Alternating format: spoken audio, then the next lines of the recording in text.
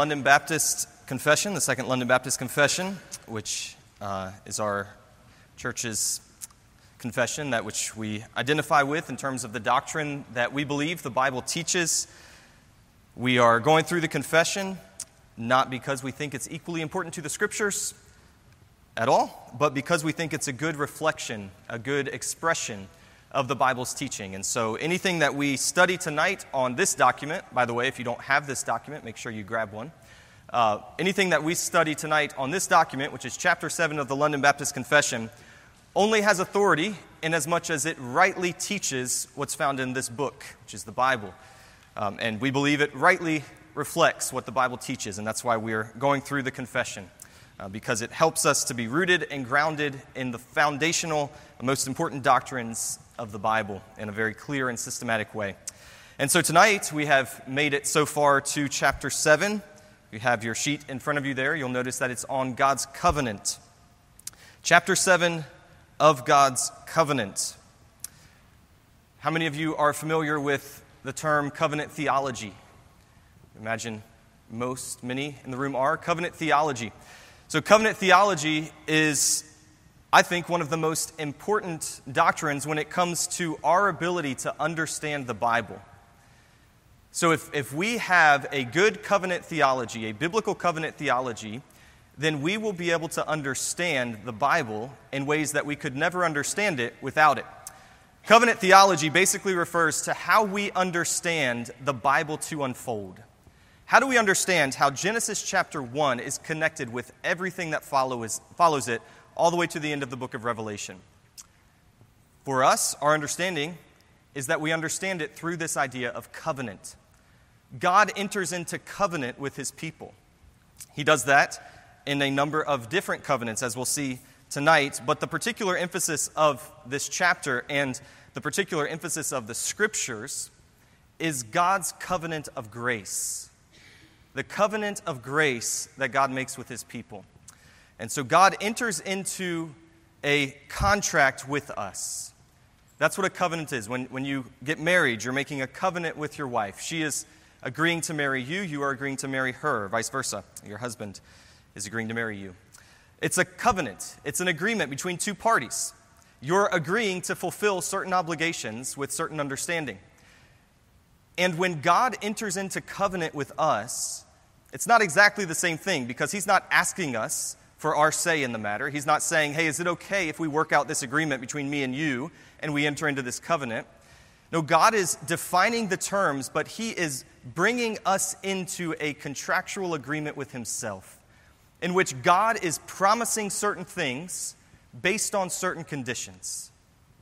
So that's what a covenant is. It's a binding agreement that God makes with us, where God says, I will do this for you. Here are the circumstances. Here are the conditions. I will accomplish this for you, and here are your obligations in the covenant, in this agreement. That's what a covenant is. And we'll consider some of the different covenants that God makes with his people as we go through these chapters, with particular emphasis, as I've mentioned, on the covenant of grace. So I will go through this paragraph by paragraph. I'll go ahead and say that the majority of our time will be spent on the third paragraph. So if you get hopeful after the first two paragraphs that we're almost done, don't get discouraged when it goes on another 20 minutes after that. Most of the time will be spent on the revelation of the covenant of grace, which is the third paragraph.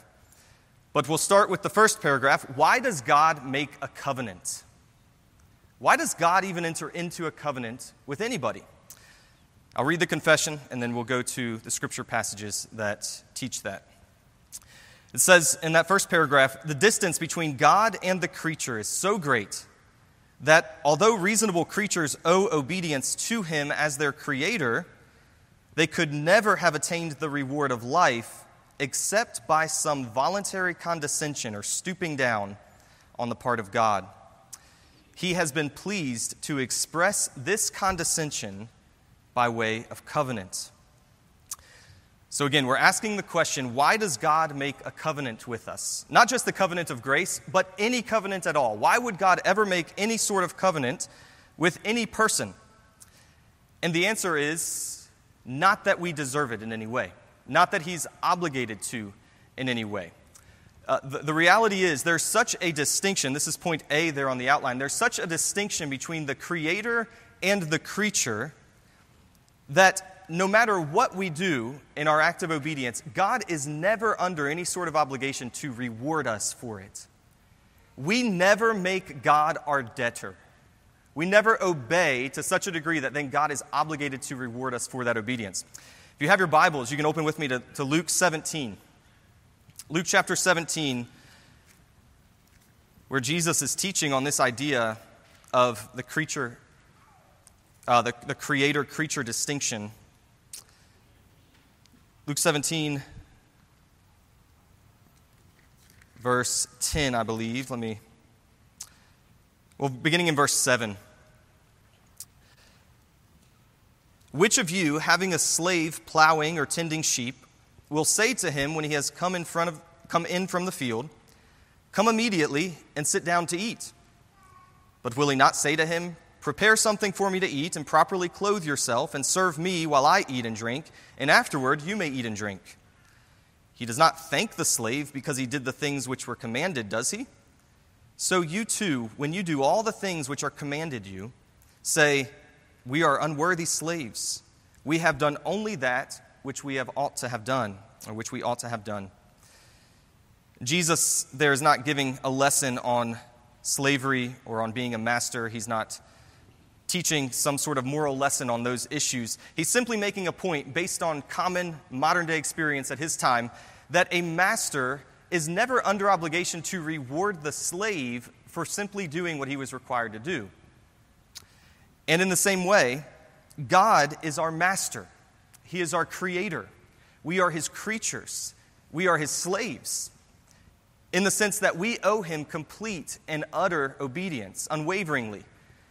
And God is never under any obligation to say, "Because you did this, I must now reward you with eternal life." That's even the case in the original command that he gave to Adam. We'll see that momentarily. But even that command given to Adam, "Obey and you will live," even that was an act of kindness on God's part. He was under no obligation to promise Adam life based on his obedience. And yet, God is a condescending God.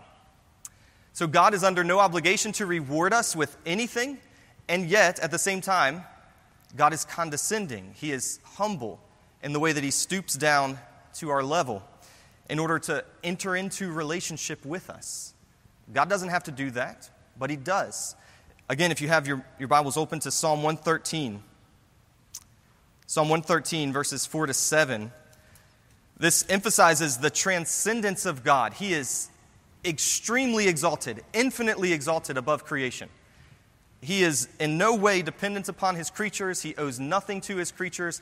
He is eternally above and independent from his creatures. Psalm 113, verse 4, "The Lord is high above all nations. His glory is above the heavens. Who is like the Lord our God, who is enthroned on high, who humbles himself to behold the things that are in heaven and in the earth? He raises the poor from the dust and lifts the needy from the ash heap." And the psalm goes on further to expand on that. But the idea is God is infinitely exalted. He owes the creature nothing, and yet he stoops all the way down to our level to enter into a covenant with us.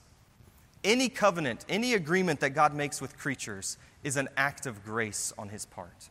He's under no obligation to do so, but he does.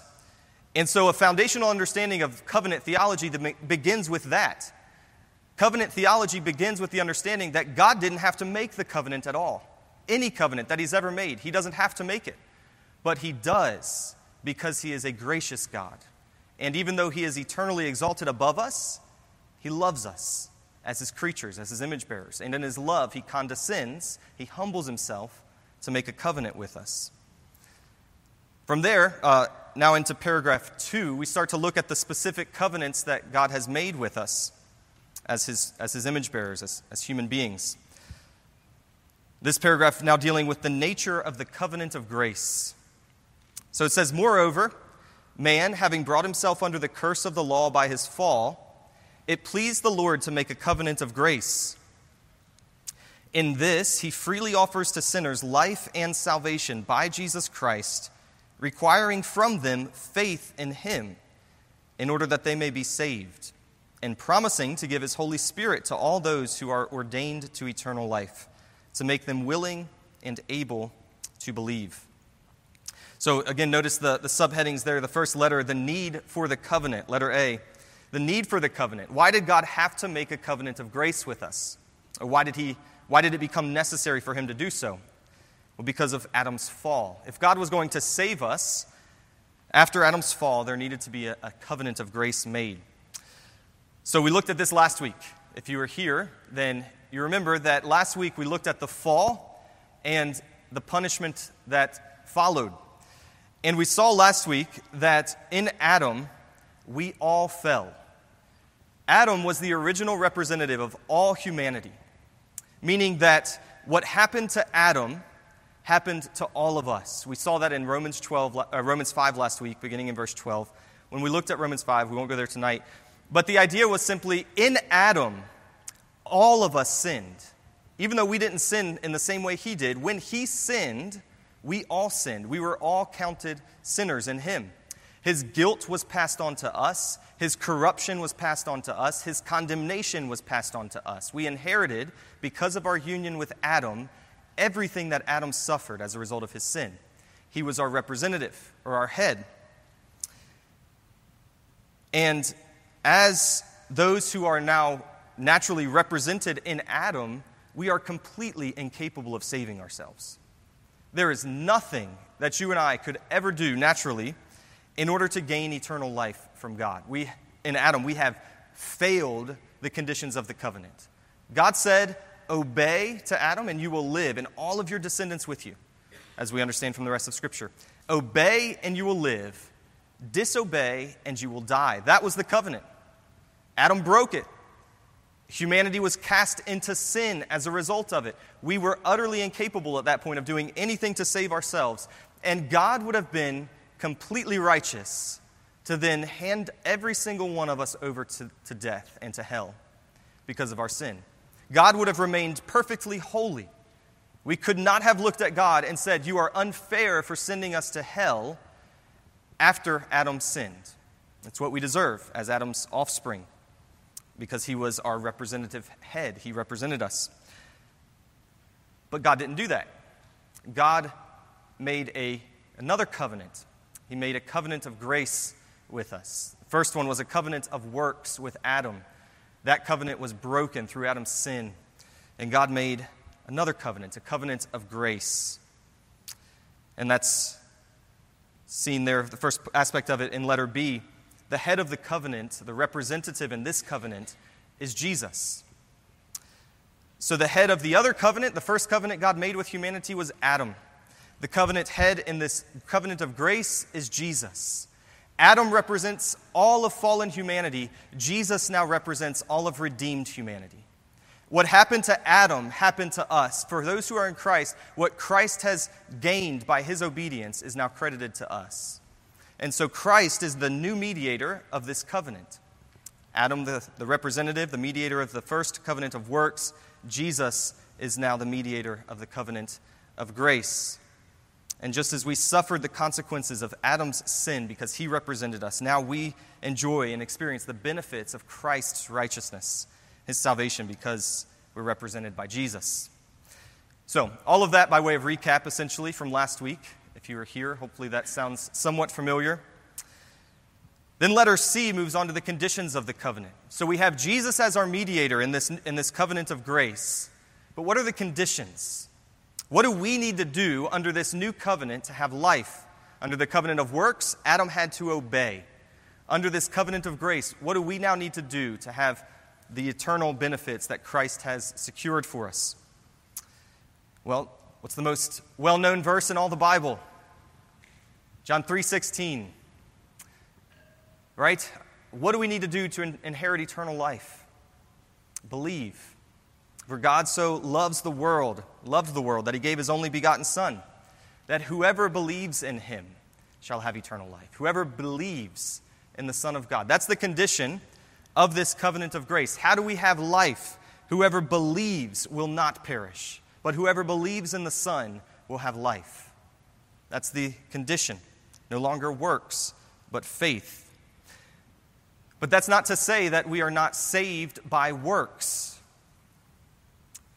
You are saved by works if you're in Christ. And it's often been said, you are saved by works. If anyone tries to tell you you are not saved by works, they have a misunderstanding of the gospel. You are saved by works, but they are not your works. You are saved by works, but you are saved by the works of Christ. He has met all of the conditions of the covenant of works, so that now in the covenant of grace, we are saved through faith and not by works. The condition is belief. And then there's also a provision, letter D, in this covenant of grace.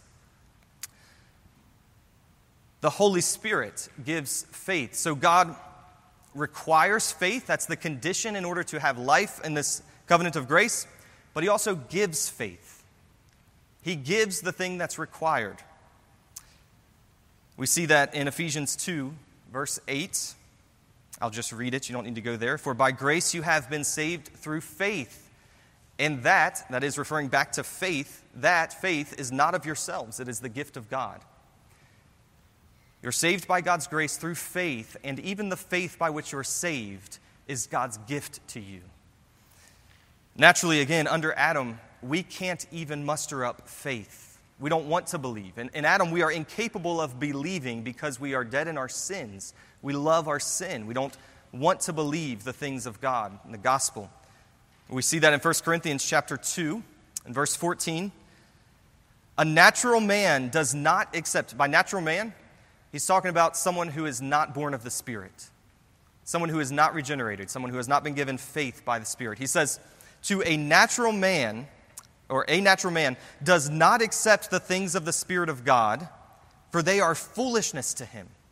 And he cannot understand them because they are spiritually appraised. In the same way Jesus said, you can't see the kingdom of heaven unless you're born again.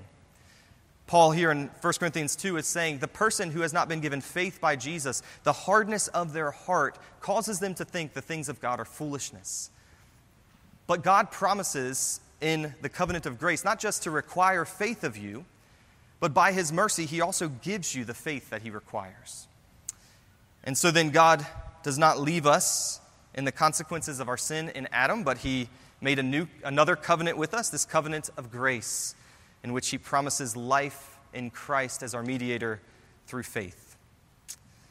All right, we've made it through the first two paragraphs.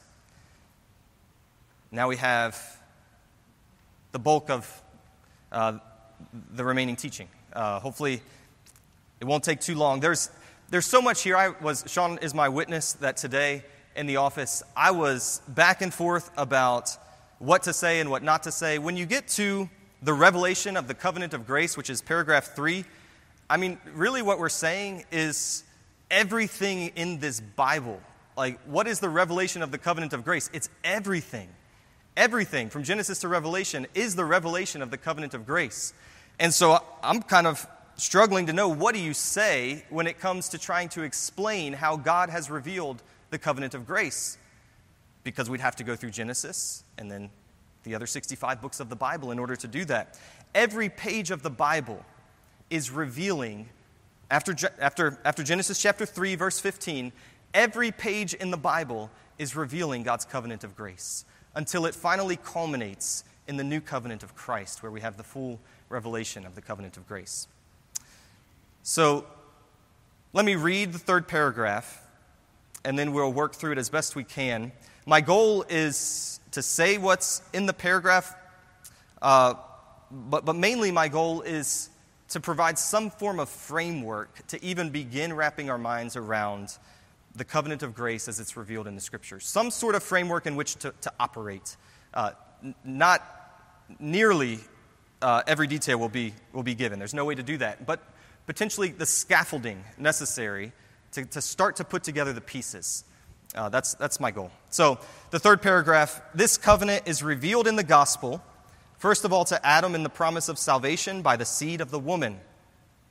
and afterwards by further steps until its full revelation was completed in the New Testament. This covenant is founded upon the eternal covenant transaction between the Father and the Son concerning the redemption of the elect. It is only by the grace of this covenant, that's the covenant of grace, that all the posterity or descendants of fallen Adam who ever were saved obtained life and a blessed immortality, because man is now utterly incapable of gaining acceptance with God on those terms by which Adam stood in his state of innocence. All right, so let's jump down to the four subheadings there. We'll start with letter A. When we think about the revelation of the covenant of grace, and actually, I think a better heading for that would be the history of the covenant. So when we're thinking, paragraph 3, I've given the title there, the revelation of the covenant of grace. I think maybe a better heading would have been, had I thought of it, the history of the covenant. The history of the covenant, because we're seeing throughout history how God is bringing about this covenant of grace. And he does so first by revealing it in progressive steps. That's letter A. God reveals the covenant of grace in progressive steps.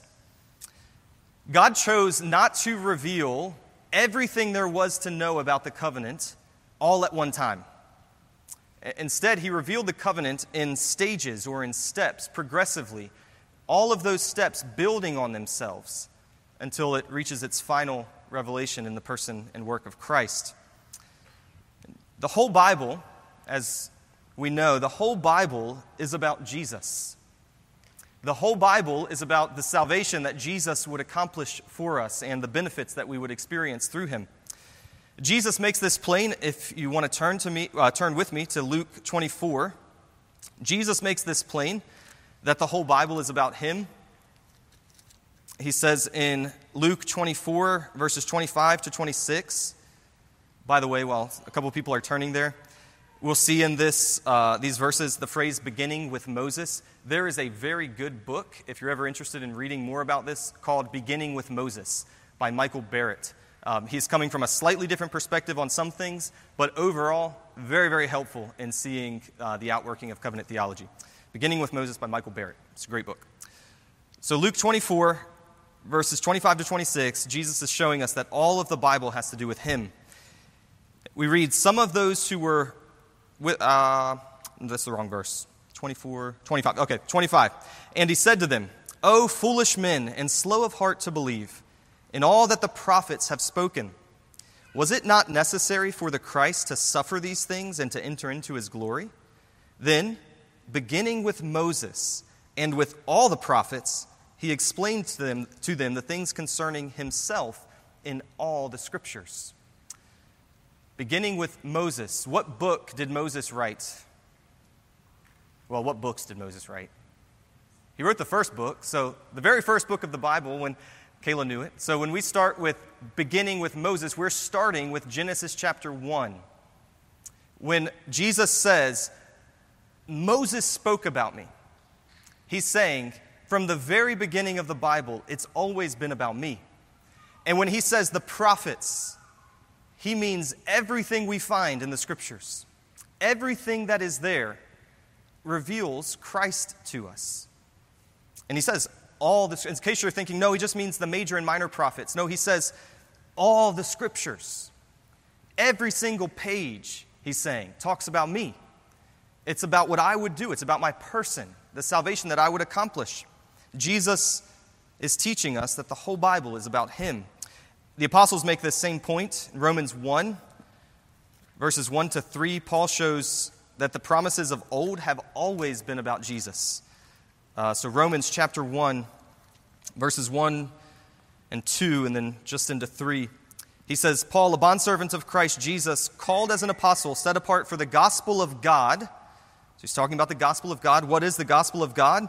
Which he promised beforehand through his prophets in the Holy Scriptures concerning his Son. The gospel which Paul was proclaiming was not a new gospel. It was the gospel promised from centuries past through the prophets concerning the Son of God, Jesus Christ. We could go to 1 Peter, I won't for the sake of time. 1 Peter says the same thing. The prophets understood Jesus was the Savior. They didn't know who or when he would come, but they were looking forward to when he came. All of the Bible is telling us about the covenant of God's grace through Christ. Every single page of it. Not in the same ways. There's different genres. There are different ways that the Bible points us to Christ. But every page is doing that. It is telling us something about the Redeemer that would establish the covenant of God's grace. But the whole Bible is not equally clear or full in its revelation about Jesus. The whole Bible is about Jesus, about the salvation that God would accomplish through him, but it reveals that salvation little by little as you go through the Bible. And so as we read chronologically then through the Scriptures, we find that the Bible is providing with every page a little bit more information, a little bit more information, a little bit more information about Christ and about the covenant of grace. And it does that all the way up until the arrival of Christ and then the New Testament, where we have the final and full revelation of Jesus on the pages of the Scriptures. I'm going to read a quote from that book that I referenced, Beginning with Moses, by Michael Barrett.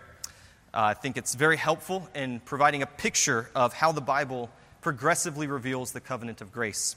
So Michael Barrett, he says, "Some years ago, when my children were young, one of my sons, having gone to the supermarket with my wife, came home with a plastic egg that he purchased from one of the machines designed to seduce children into spending their quarters.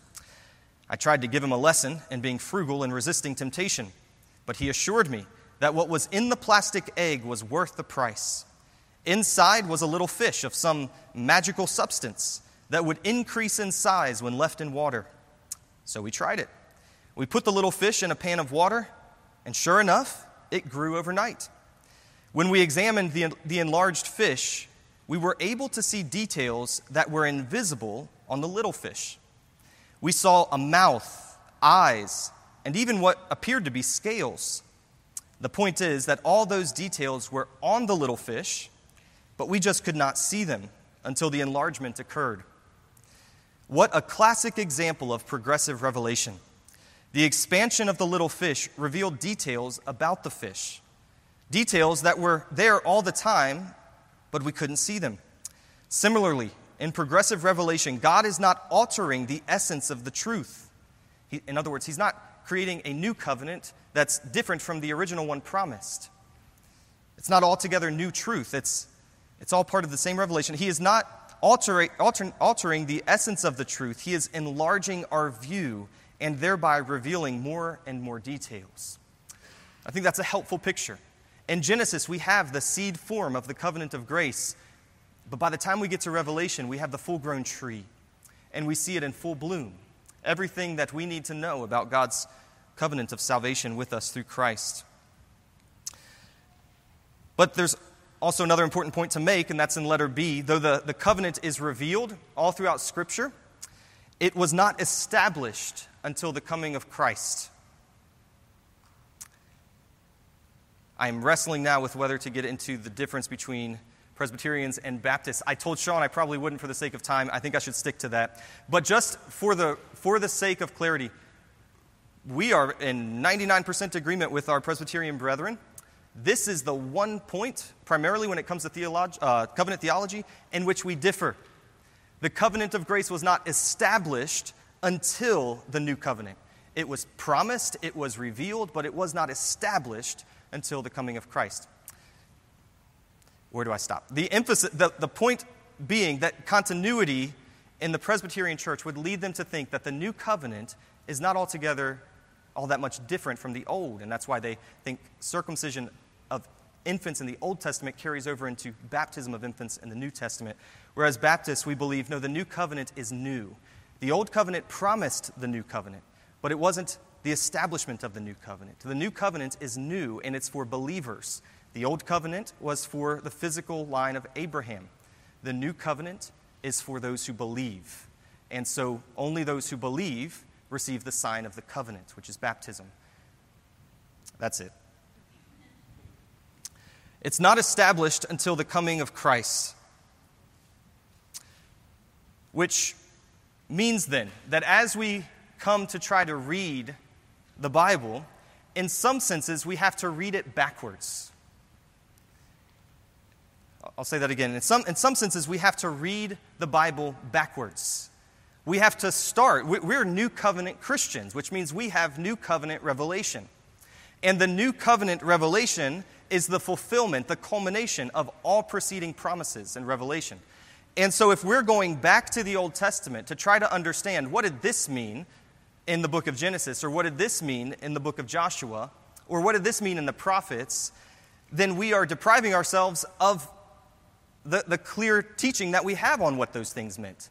The New Covenant tells us what those things meant. And so we have to read the Bible backwards.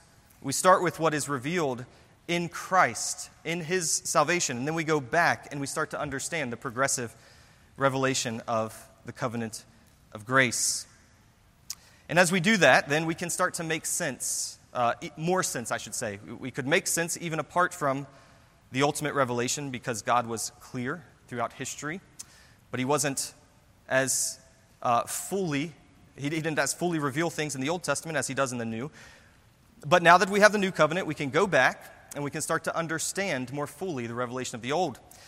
And so we see then that the covenant of grace is promised from Genesis 3 on. Genesis 3, verse 15, God, right after the fall, right after Adam sins, God promises a Savior from the seed of the woman. This seed of the woman would crush the serpent's head, even though the serpent would bruise his heel, meaning that he would conquer Satan. He would conquer sin, the seed of the woman. And so from Genesis 3, there is a promise of grace. There's a promise that God would send a Savior for his people. And then with each new promise and each new covenant throughout the Old Testament, we see that promise worked out more fully. So, in the Old Testament, there are other covenants. Can anyone name, what's another covenant in the Old Testament? What'd you say? All I heard was shoe. Huh? Well, I can't hear you, Dave. What'd you say? The shoe covenant? Okay, I don't know. I'm not familiar with that. Shoe covenant. Is there another one anyone can think of? Huh? Yeah, the Noahic covenant, the covenant with Noah. What are some others? Any others? The covenant with Abraham. The covenant with Moses. That's a huge one. Someone say David? Yeah, covenant with David. Then there's the promise of the new covenant, right? And the prophets especially. And so throughout the Old Testament, you have God giving these different covenants. And again, those covenants are Noah, first of all, in Genesis 8 and 9, after the flood. God promises that he will never again destroy the world the way he had in the flood. Now, what's the purpose of that promise? Well, remember, God in Genesis 3 had promised that he would send a Savior. If God destroys the world, can he send a Savior? If God destroys the world before that Savior comes, can there be salvation? No. And so the Noahic covenant, God is promising to preserve creation until the time of the Messiah to make sure that salvation can actually come. And then there's the Abrahamic covenant, the covenant with Abraham.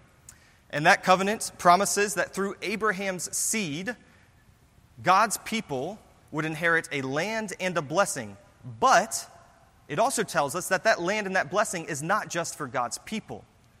Abraham's seed would bring a blessing to who? To the whole world, to all the nations.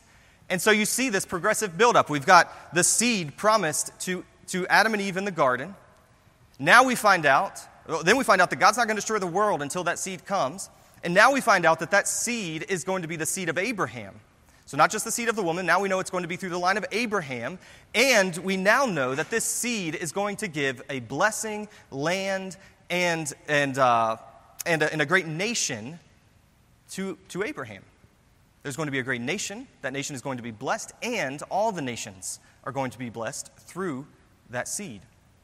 And so things start to get clearer and clearer as we go through these different covenants. And then we come to the covenant made with Moses.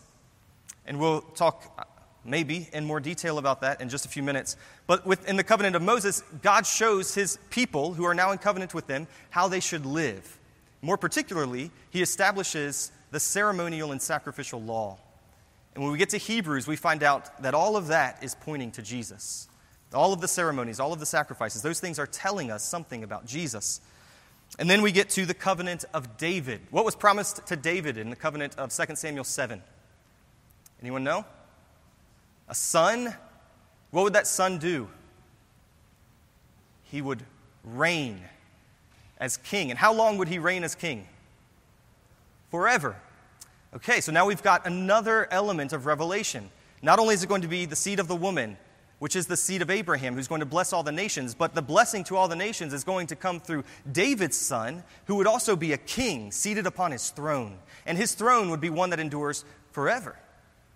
And so the revelation is building. Our understanding of this covenant of grace is starting to build on itself. And then we come to the promise of the new covenant. And we see that in a number of the prophets. And what's promised in the new covenant? A new heart is promised. God is going to give his people a new heart. He's going to make us love his law and believe him. God is going to cleanse us and purify us of all of our sin. He's going to sprinkle us clean through the blood of Jesus. And so we find then that this covenant made with Abraham is also a covenant of eternal forgiveness. God is promising not just to give us a blessing, but to give us forgiveness through this promised Messiah, this promised Savior. And then by the time we actually get to the new covenant, as we open the pages of Matthew, by the way, anyone know the first few words of the book of Matthew? Anybody?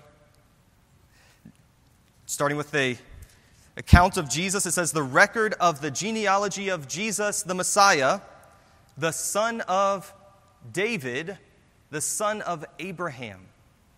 What is Matthew doing there? He's showing this is nothing new. This Savior who has come is simply the promise of the Old Testament. He's here. The new covenant has come.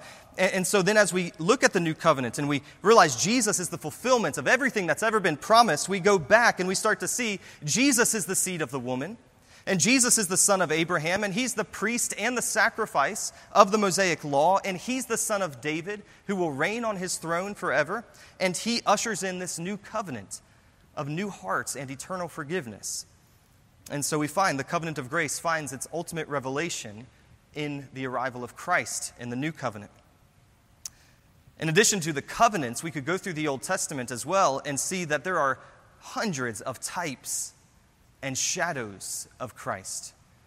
And so the covenants progressively reveal something about the covenant of grace, but so do so many other things in the Old Testament that happen within the framework of those covenants.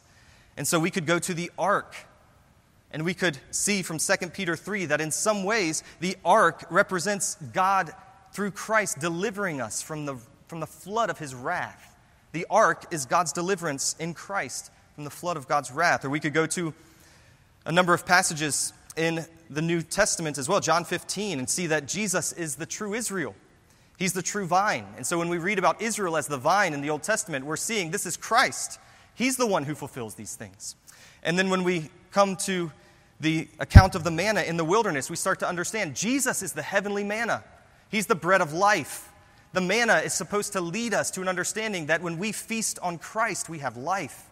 Or the rock in the wilderness that brought forth water, we start to see Christ is the rock in the wilderness. He's the one who gives us eternal living water. And the list could go on and on to the bronze serpent and the scapegoat. We go to the story of Joseph and we see all kinds of types of Christ in the account of Joseph. We could go to Jonah, 3 days in the belly of the whale. Christ, 3 days in the belly of the earth, raised from the dead to deliver God's people. We could go to Samson. How did Samson defeat God's enemies in the end of his life? By death, right? Through his death, he conquered God's enemies. And we go to Christ. Through Christ's death, he conquered his enemies.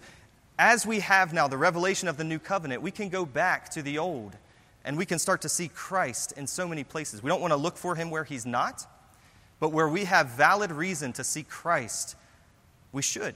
He's everywhere in the Old Testament in different ways, but he's everywhere.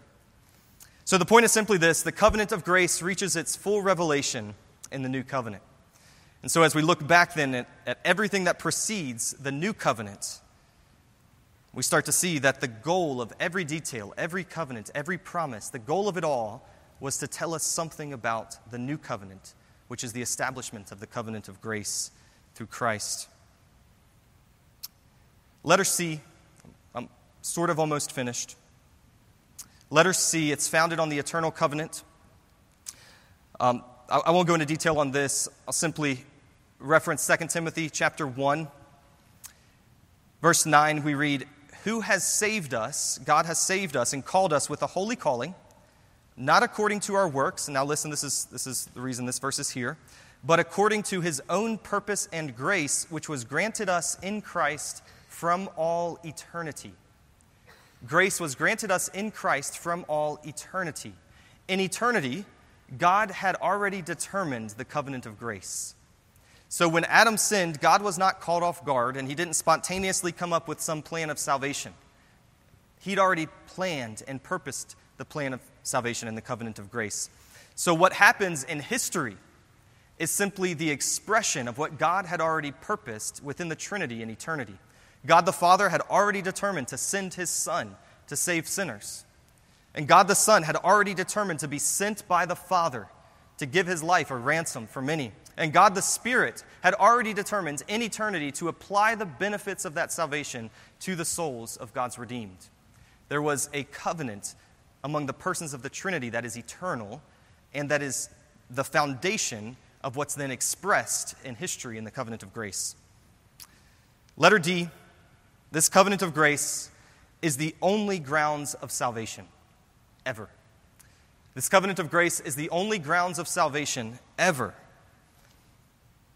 No matter what part of the Bible you're reading, salvation has always been granted through the grounds of grace in the covenant of grace. It's only been granted on the basis of the grace of Christ, which is established in the new covenant.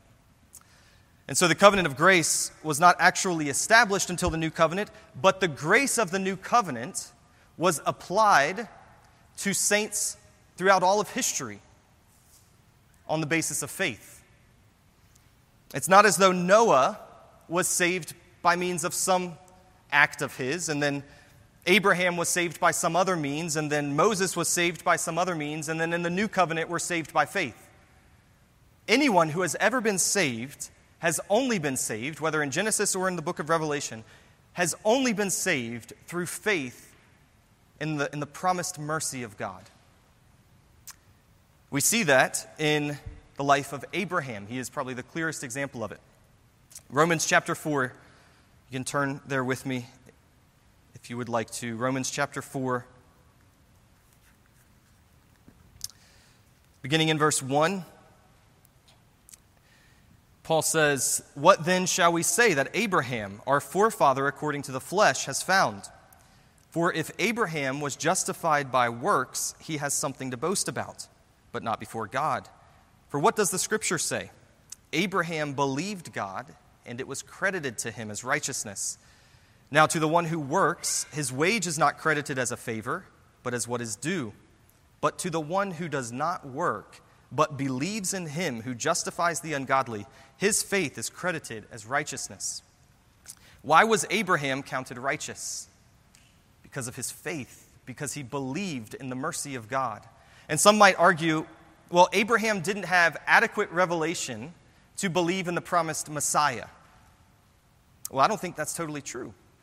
I think from Genesis 3, there's been adequate revelation to believe in the promised Messiah. And one of the reasons I believe that is because Jesus himself says, "Abraham saw me." In John chapter 8, Jesus says, "Your father Abraham rejoiced to see my day, and he saw it and was glad." How did Abraham see the day of Jesus? Well, he wasn't alive at the coming of Jesus. He wasn't on the earth. How did Abraham see the day of Jesus? He saw it through the eyes of faith in the promises of God. He didn't know who Jesus would be. He didn't know exactly what Jesus would do. He didn't know when Jesus would come, but he knew that there was promised mercy through the Messiah. He saw the day of Jesus through the eyes of faith, and he rejoiced and was glad when he did. So Moses was saved by faith. Anyone who has ever been saved is saved by faith on the basis of Christ's redeeming work in the new covenant. The covenant of grace, then, is the only grounds of salvation ever. No one is ever saved at any point in the Bible by any means other than the covenant of grace. But what about, we'll end with this, what about the Mosaic covenant? What about the covenant made with Moses? How does that covenant fit into this understanding of the covenant of grace? Because if you're familiar with the covenant of Moses, then it seems like a covenant of works, doesn't it? Couldn't someone argue that the covenant with Moses was a covenant of works because in it, God promised blessing upon obedience and curses upon disobedience? Doesn't that make it a covenant of works?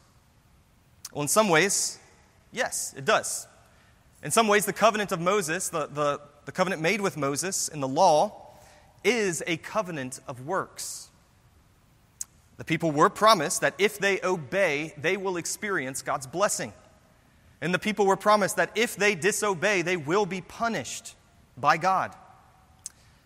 It was a covenant of works. But in another sense, it wasn't a covenant of works. Let me try to explain that. The covenant with Moses was a covenant made with the nation of Israel. The purpose of the covenant was to tell the nation of Israel how they should live as God's redeemed people. God did not give the law and then redeem his people based on the law.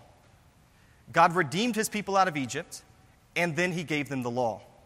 And then he said, this law is the covenant by which you ought to walk. Here are the requirements for you to live as my people with regard to your government, with regard to your ethics, your morals, and with regard to your worship. Here is how you must live. And as a nation, if Israel obeyed God's commands, then they would experience God's blessing in the promised land. And as a nation, if Israel disobeyed God's commands, then they would experience God's curse with regard to the promised land. And they would be exiled and scattered among the nations. It was a covenant of works. The health of Israel depended on their obedience. But a nation's blessing under the covenant of Moses in the promised land is not the same thing as eternal salvation. Eternal life could never come through the law, whether it's the Mosaic covenant or any other covenant.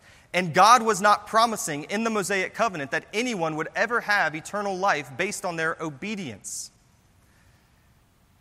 That wasn't the purpose of the law. It was never intended to be a means of us trying to gain eternal life. The purpose of the law is not to promise eternal life based on obedience. The purpose of the law is to point us to Christ. It is a school teacher. It is a tutor that directs our attention to Jesus. Galatians 3, verses 21 to 22.